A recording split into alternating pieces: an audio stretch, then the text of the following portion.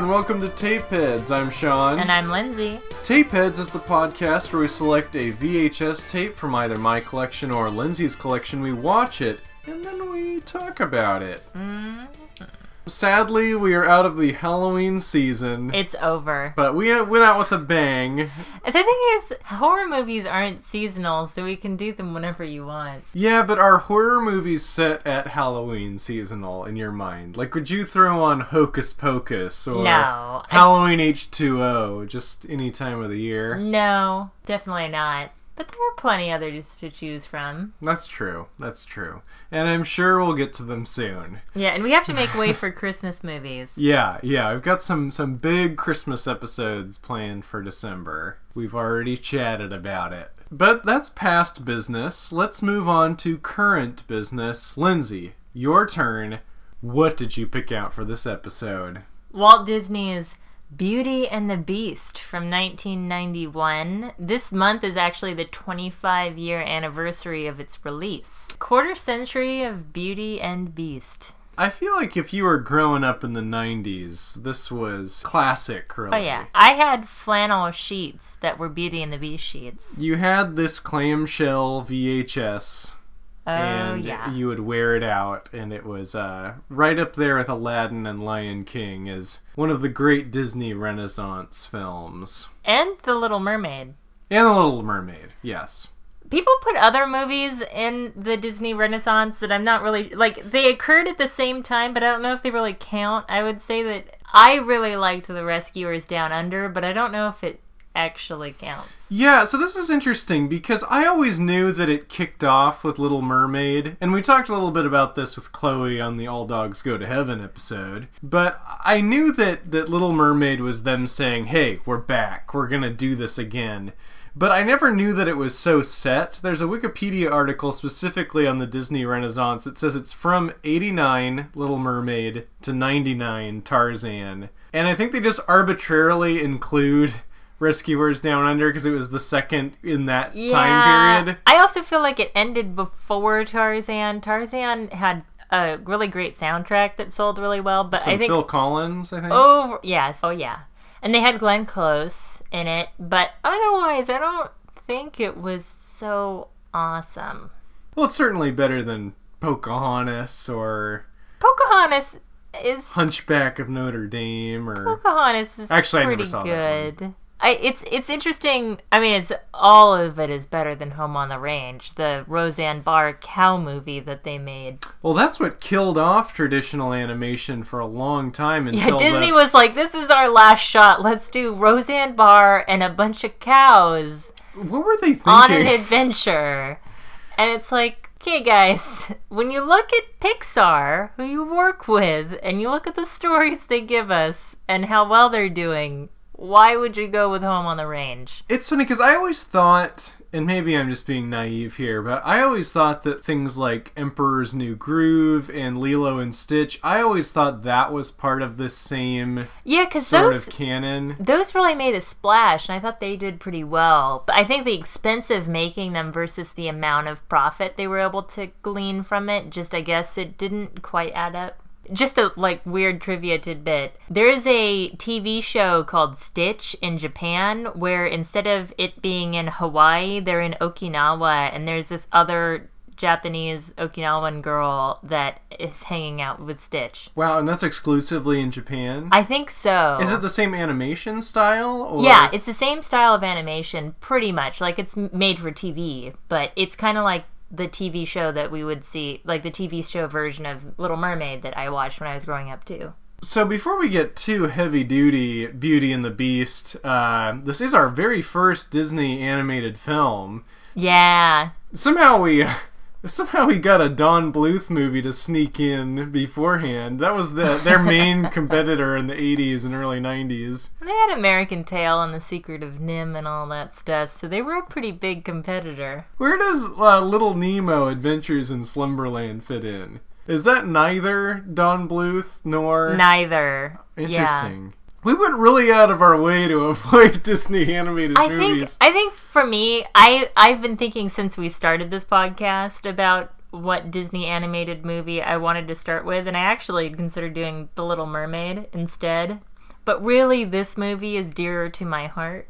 Yeah, I would agree with that. And So I thought that Beauty and the Beast was a better launching point. okay. But before we get too carried away, you got some trailers. You racked up some trailers this time. Got 4 more, and we got the after the credits trailers again. Yeah, that's so interesting. I don't remember that being a thing. I think because no one bothered to watch the trailers after the credits. We forgot that there were supposed to... When we first watched this the other day, we forgot that there were trailers after the credits, and we didn't even bother to watch them. I think in the early days of VHS, they were a little sheepish. Like, is it uncouth to put 9 ads for other movies before the movie? Like, is that kind of raising the middle finger to people who bought our film on VHS? And yet, by the time DVD came out, they were willing to make it impossible for you to skip or fast forward through the ads. They would force you to watch the ads. I felt like there was always a way through, like doing the chapter button or something. Oh, God. But yeah, no surprise, we kick things off with the original Aladdin, and when I say original, I mean the 1992. So not the sequel. Yeah, not the sequel. Not. We're not talking Return of Jafar or Revenge of Jafar. Return of Jafar. Return of Jafar. Beauty and the Beast came out in 1991, and then the VHS would have come out the following year. Yeah. So the year that Aladdin came out in They theaters. even make a point of dating themselves so much that they say, coming to theaters, 1992. Aw. I guess to make sure that if you watched this movie the next year, that you don't think you need to go see Aladdin in the theaters. Yeah, there might have been a lot of frivolous lawsuits. You wasted my time. I called Movie Phone. Aladdin was a huge movie to me growing up. I think that at the time, that was my favorite of this cycle. Well, probably because it might have had some of the most appeal to boys of those initial, like, big 3. Yeah, I mean, I loved Beauty and the Beast. I wasn't as crazy about Little Mermaid, but I still liked it. But I would dress up like Aladdin. Like, I would take a cowboy vest from another costume, and I would take... Was it a little denim vest? No, it was like a little felt vest, a little brown Aw, one. Okay. Almost screen accurate. And I would also take a mushroom container, one of the styrofoam ones, and put it on my head. And then I'd have long pajamas, and I'd just sit on my magic carpet, aka a Afghan. Oh, man. I was very taken with this film. Well, my brother had Aladdin sheets. I had my Beauty and the Beast sheets, and he had the Aladdin sheets. We were very much into the commercialization of the movies we loved. I only recently found out that Robin Williams is not the voice of the genie in the sequel. He is in the third. Wait, what? In the threequel, he is. But the second one, it's Dan Castellaneta who does Homer Simpson and many other Simpson voices. Oh, weird. Yeah. I never realized that. Although I didn't like the sequels, so I probably didn't see them very often. But I might have seen the second one. I never saw the third one, but the third one he actually came back for. That's funny. So, I don't know. I guess kids just didn't notice, but I'd be interested to see some footage of... I mean, think of all the things we didn't notice about the Ninja Turtles. Yeah. They did complete cast changes with every movie. Redesigned the turtles themselves. Kids notice nothing. Splinter is pretty much a badger puppet or dog puppet by the last movie. And then we get another ad. This is still in the pre-film ads. We get Sleeping Beauty. Oh, yeah. This was not really a movie I grew up with, to be honest. I did. Yeah. Yeah, I really liked the fairies that she lived with in the forest. I thought they were sweet. Whatever. Maleficent, maybe she became big later, but I feel like a lot of people seem to know her character at least. I know a lot of the visuals from it, but I'm not as familiar Okay. with the movie. Yeah, I think it's Sleeping Beauty where they based the castle on a real castle in Germany. Now, if you just want to watch the trailers, you can fast forward over the movie and catch these next two.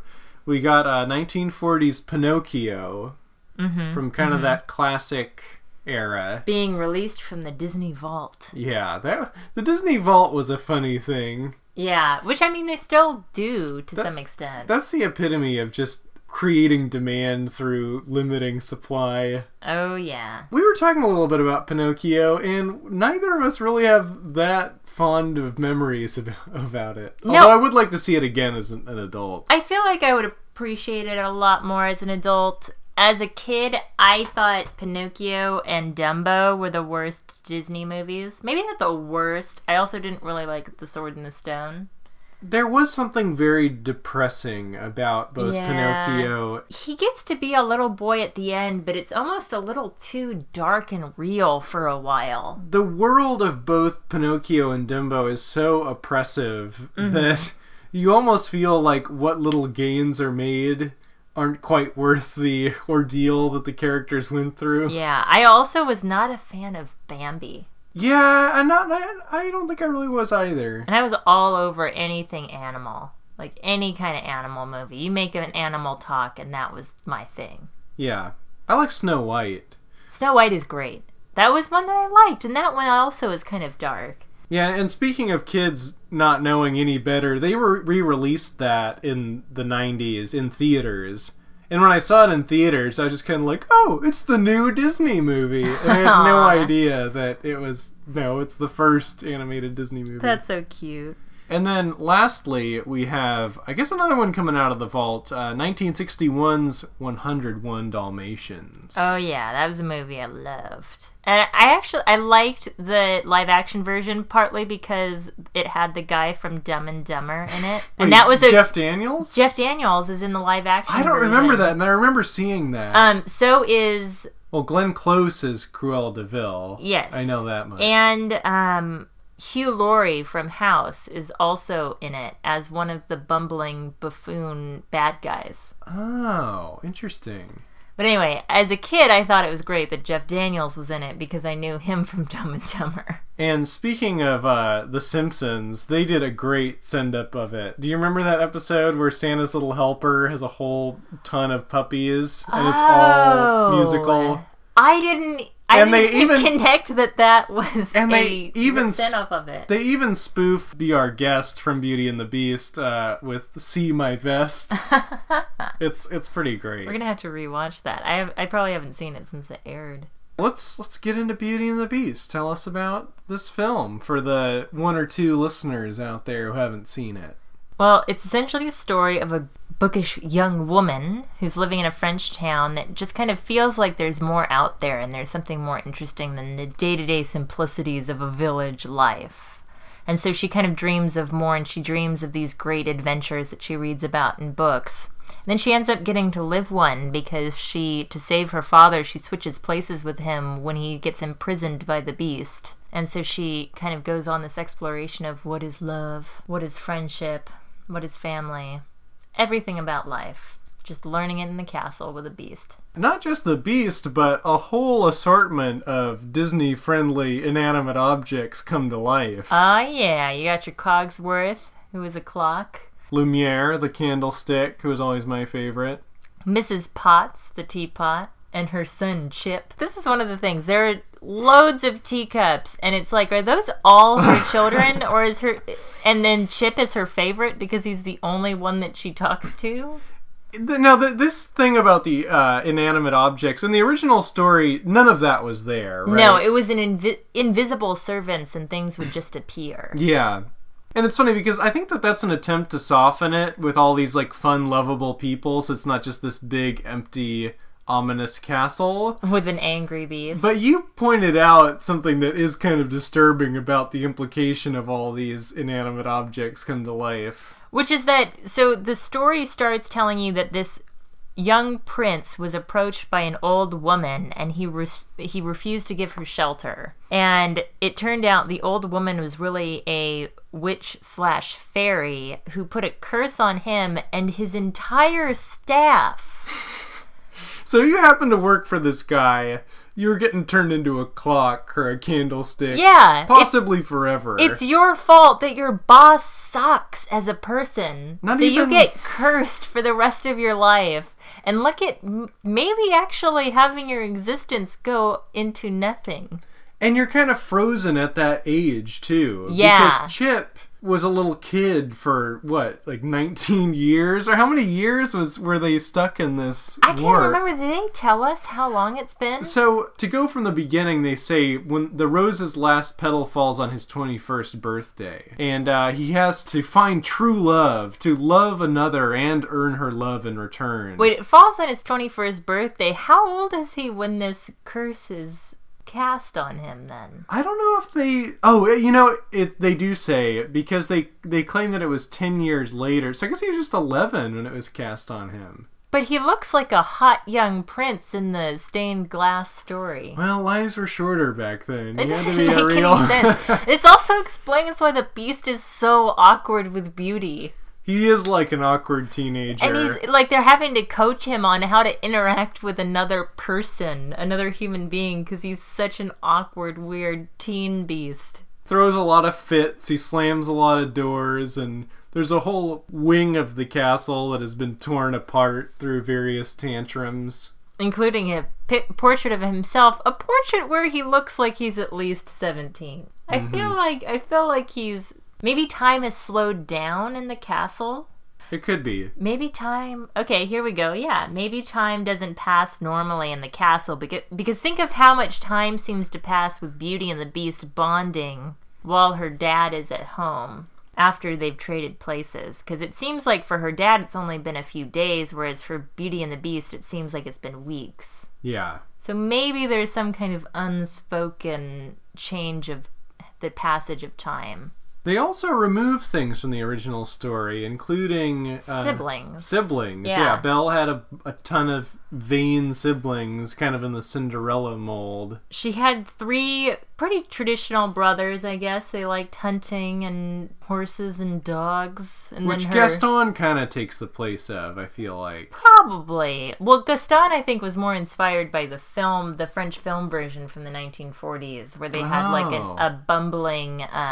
lover that suitor, was a suitor, yeah. She had 2 vain older sisters. I'm wondering if Disney cut them out, one, to save time, but also because they would have been too similar to the stepsisters from Cinderella. Yeah. So it would have been a little bit of a retread. Instead of being a former baron, her father is this weird inventor that's also sort of an outsider in the village. Totally kooky old man that everyone in the village makes fun of, yeah. And it's interesting because when he comes back from the castle after he's traded places with Beauty, he's in an absolute frenzy because he's so concerned for his daughter living with this giant murderous seeming beast.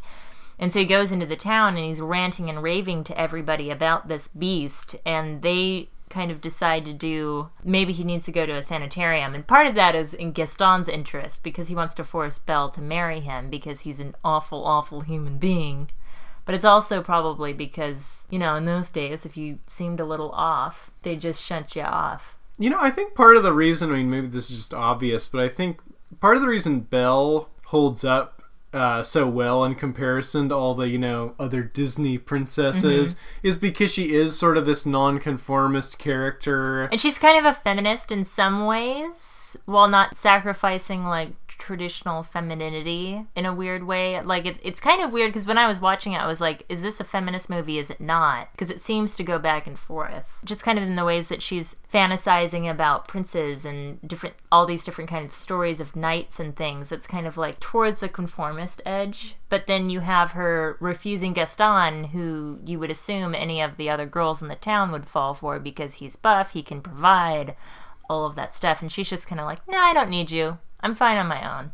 And it's only when the hyper-masculine beast shows his sensitive side that she's overcome with love, with little birdies all over him. Despite the beast resembling our cat, Mimi.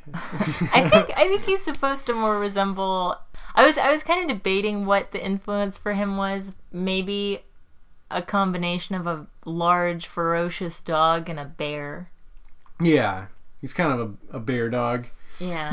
I have to say that in other, I think there was a silent film version of The Beauty and the Beast. There have been a ton of versions. There have been a lot of different versions. I feel like it wasn't always traditional for him to be furry like this. I feel like in other ones he was just cursed with like poxes and boils. Like the Beast in his furry, muscular form is still like a pretty good looking guy. I know, that's the thing where I was looking at this and I was like, he's not ugly. He's not that terrifying. He's very soft and friendly, but at the same time Disney had to make you believe that she could fall in love with him, right? That's true.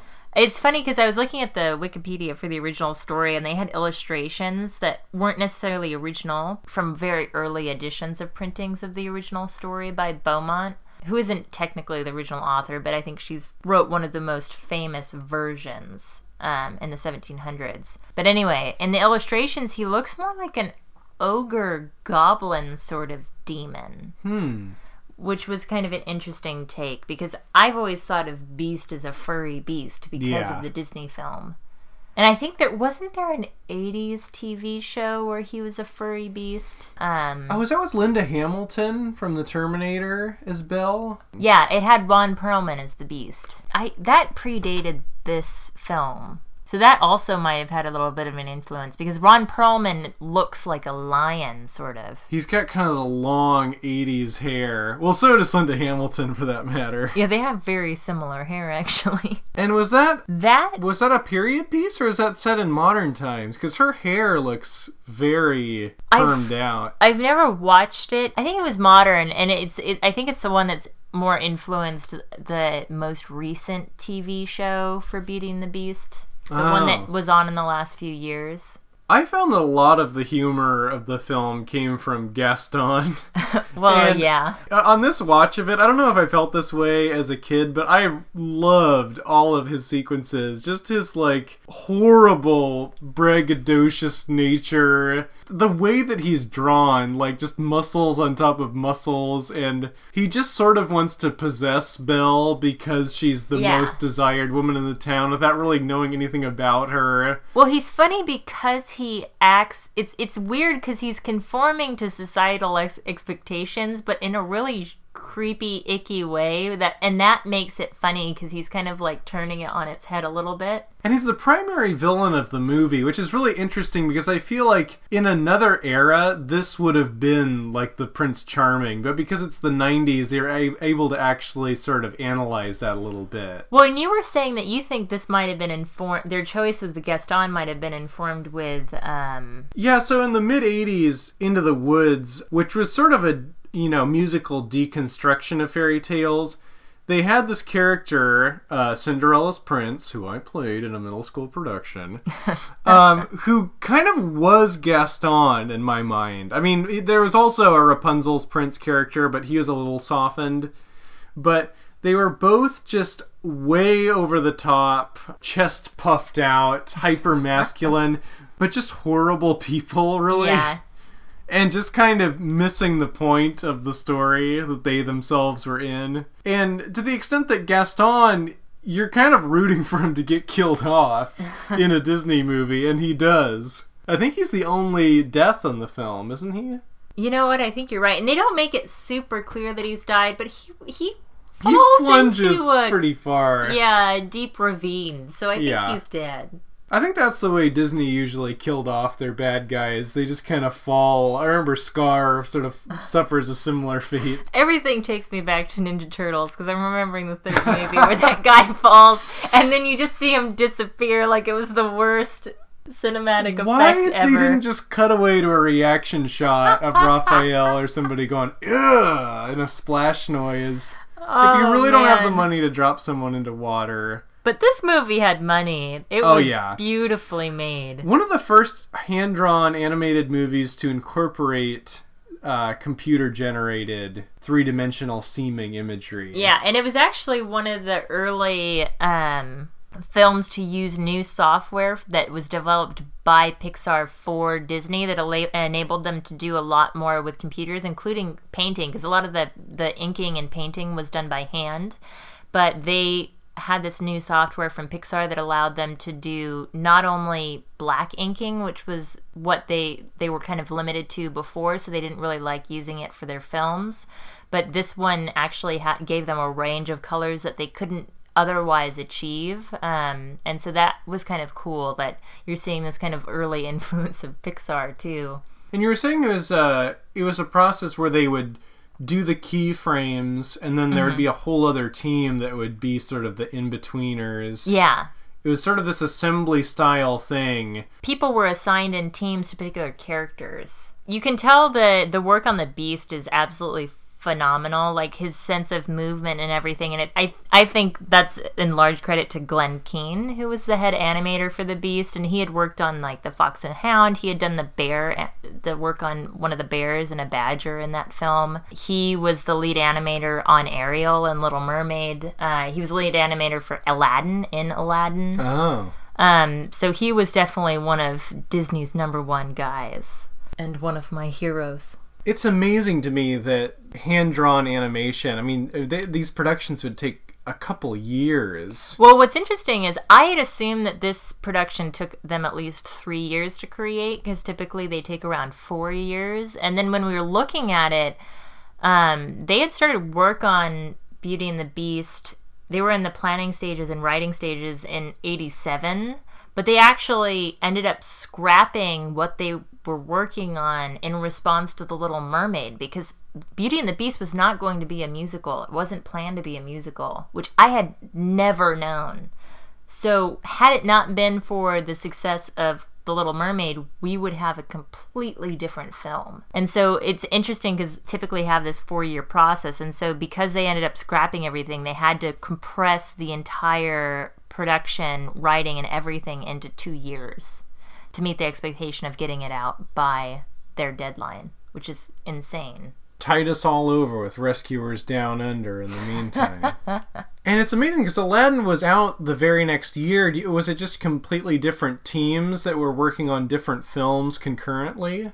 I think it's because there's so much overlapping process in this, which actually the writing was also a kind of newer thing for this film, because normally they did everything through a storyboarding process, and that's how they figured out the story. But for this one, they hired a screenwriter. But anyway, it's all done in so many different stages that I think that's how they're able to do some films concurrently too.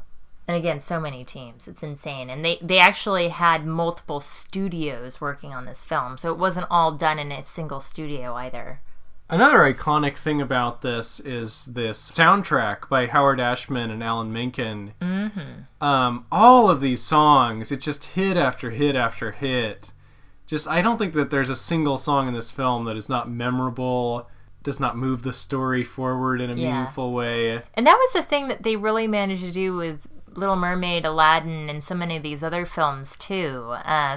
And it's kind of funny because, like, they really have staying power, because I've gone on multiple hiking trips where we got through the monotony of hiking along trails up mountains by having the whole group singing along to Disney songs that we had all just known by heart. And it was songs from these films. Got to give a nod to the 90s with them having Celine Dion singing at during the credits. Which took me totally by surprise. For some reason in my head, I thought Celine Dion really exploded on Titanic and didn't really have another thing comparable to that. But here she is showing up in the end credits of Beauty and the Beast. Oh, yeah. And then they really smartly pulled people from Broadway like Paige O'Hara and Angela Lansbury, which just adds so much to this film, because you've got the actual leads singing rather than having to recast a singer for that. This was a huge commercial and critical success, to the extent that it was the very first animated film to be nominated for Best Picture. And this is before the days when there were 10 nominees for Best Picture. There were only 5, and before you're actually selected, they didn't want to give it away to everyone. It was exactly twice as meaningful to be nominated for Best Picture, and there was no animated feature film, I should say, category until 2001. Oh, I didn't know about that. That's interesting. Yeah, Shrek was the very first to win in that. It was a new category. Why it took them so long to do that, I'm not exactly sure, but that just, to me, says that this is a film that transcends the box of being just an animated film and just a great film, period. And it's interesting because I always kind of worry a little bit about watching these movies, because things I love as a kid often do not live up to my memory of them, but I absolutely loved watching this again. There's something very timeless about it. The one that I'm worried about revisiting is Aladdin, just because I know some of Robin Williams' shtick will be very 90s. Like, I know for his Yeah, fact... it's gonna be a little dated. I know for a fact he says things like, made you look, and like little things that like, what does that even mean, you know? And I guess that's where this has a little bit of an advantage, because it's kind of removed from the 90s. They couldn't make it completely 90s. Yeah. Although Aladdin's a period piece too, and they managed to have a lot of 90s stuff in it. Oh, you can never control the Williams. As we saw in Ferngully. God. I just can't imagine the hours of audio they had to get through. And they clearly just felt too awkward in studio because they couldn't get him to say the lines he needed to say. He was just riffing on everything. So they just didn't know when to make him stop. Oh, I would have loved to be a fly on the wall for that. Almost as much as Tone Loc's recording sessions on Ferngully. Oh, God. But it's funny that you mentioned Shrek, because Shrek I was thinking about during the transformation scene at the end, where we think the Beast has died. Beauty finally realizes, I don't love you as a friend, I love you as who you are in a romantic sense. And then he transforms into a real boy, aka a very handsome blonde man. And it's kind of funny because during the transformation sequence, I kept picturing the transformation sequence, or it's what you think is a transformation sequence in Shrek, where they're doing this kind of like, I think Shrek was really kind of looking at this when they did that, because Fiona in her ogre form, doesn't she floats up and there's a lot of shininess and it goes on way too long, and then you find out that she's just staying as an ogre. And I don't know if that was kind of like commentary on this, as in... It's been a long time since I've seen that film, but that would make sense to me since that's sort of a send-up of these sort of stories. And it's kind of interesting that she stays as an ogre, whereas the Beast changes into a man, because Beauty fell in love with him as the Beast. And there's this kind of sense of she's being rewarded for having this kind of selfless love for somebody that you would think no human being would ever love. And so she's being rewarded. He's turning into this handsome guy. And, I don't know. Who resembles someone completely different. Who's completely different. And it's just I kind of wonder what message that sends to. Like, why couldn't they have lived together as human and beast? As beast and wife. As beast and wife? I mean, they never have kids. That's true. They could have some weird interspecies stuff going on.